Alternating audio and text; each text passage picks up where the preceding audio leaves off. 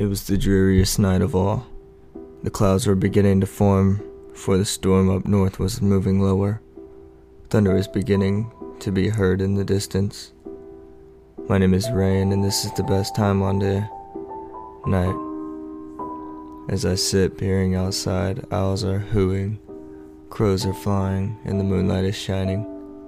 The house is creaking from old age. The halls are very dark with only a single frame to light them. The rooms are vacant, well, except for the ghouls that supposedly haunt them.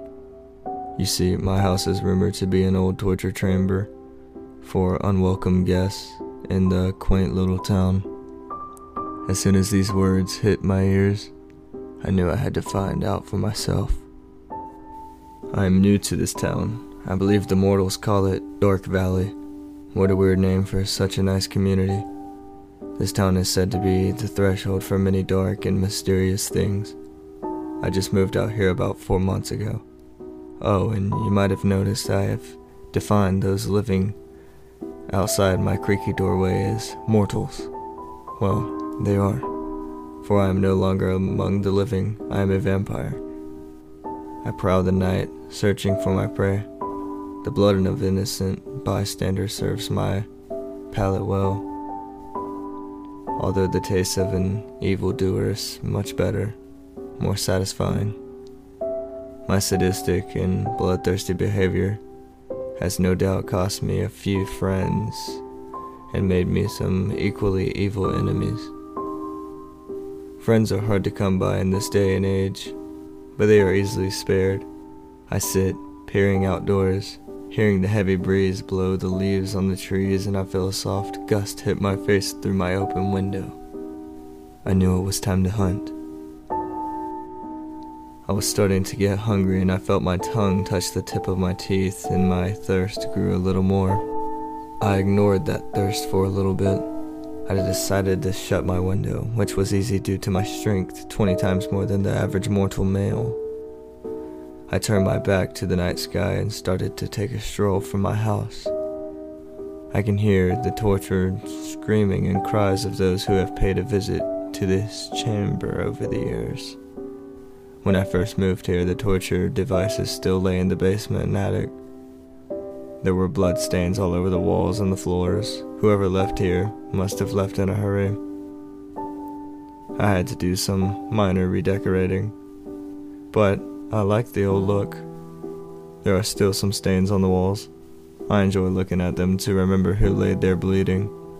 Sometimes I look around and wonder to myself, who was the one to look down at such a soul and watch their life force flow out of them and their lives flowing away.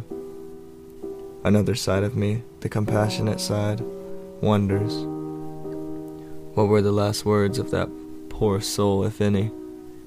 I couldn't take the thoughts anymore. I got dressed and I went for a stroll in the dark, empty streets. I knew that I would be able to spot an easy catch very quickly, and I did. I saw a man around the age of 23 to 25. He was handsome. Too bad he had to die. He tipped his hat to me and I gave a forgiving smile. As soon as he passes, I got a whiff of his sweet cologne. I felt sorry for him, but that quickly passed. I turned around. He could sense it. He turned around as well. As soon as he did, I saw the terrified look in his eyes. I walked up to him, slowly and with determination. "What do you want with me?" he asked. "One simple, smooth thing," I said with a velvet voice. My eyes were fierce green, peering deep into his soul. He couldn't look away. "What do you mean?" He started to stutter. I thought I was sort of cute, but I quickly ignored all feelings, and I went in for the kill. "Your blood." I leaped at him, and we both tackled each other to the cold, wet pavement. He was a fighter, and I liked it. I liked to work for my food. Although I soon got annoyed with it, my eyes were locked on his veins that plumped with that beautiful liquid I so desired. I ripped his throat open with my sharp nails. He gurgled with the blood flowing into his esophagus.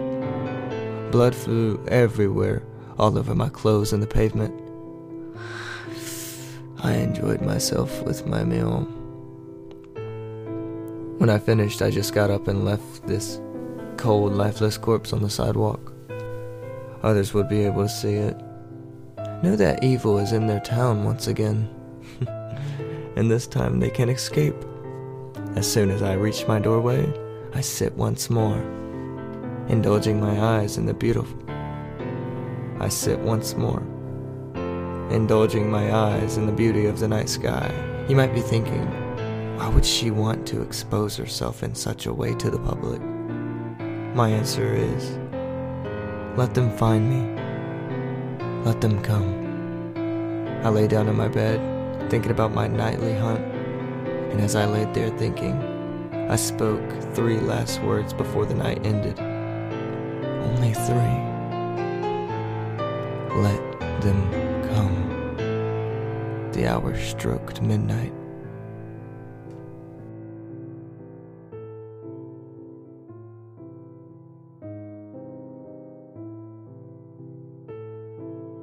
Hello everyone, this is Sir Midnight, and thank you for listening in on another podcast. I'm sorry that I haven't released anything. It's due to I just got a new job. And I've been doing a motovlogging channel as well, and I'm just trying to keep everything, up together and everything, but you will be seeing more episodes of Tales from the Bud. Definitely from Sir Midnight. Thank you, and have a great day.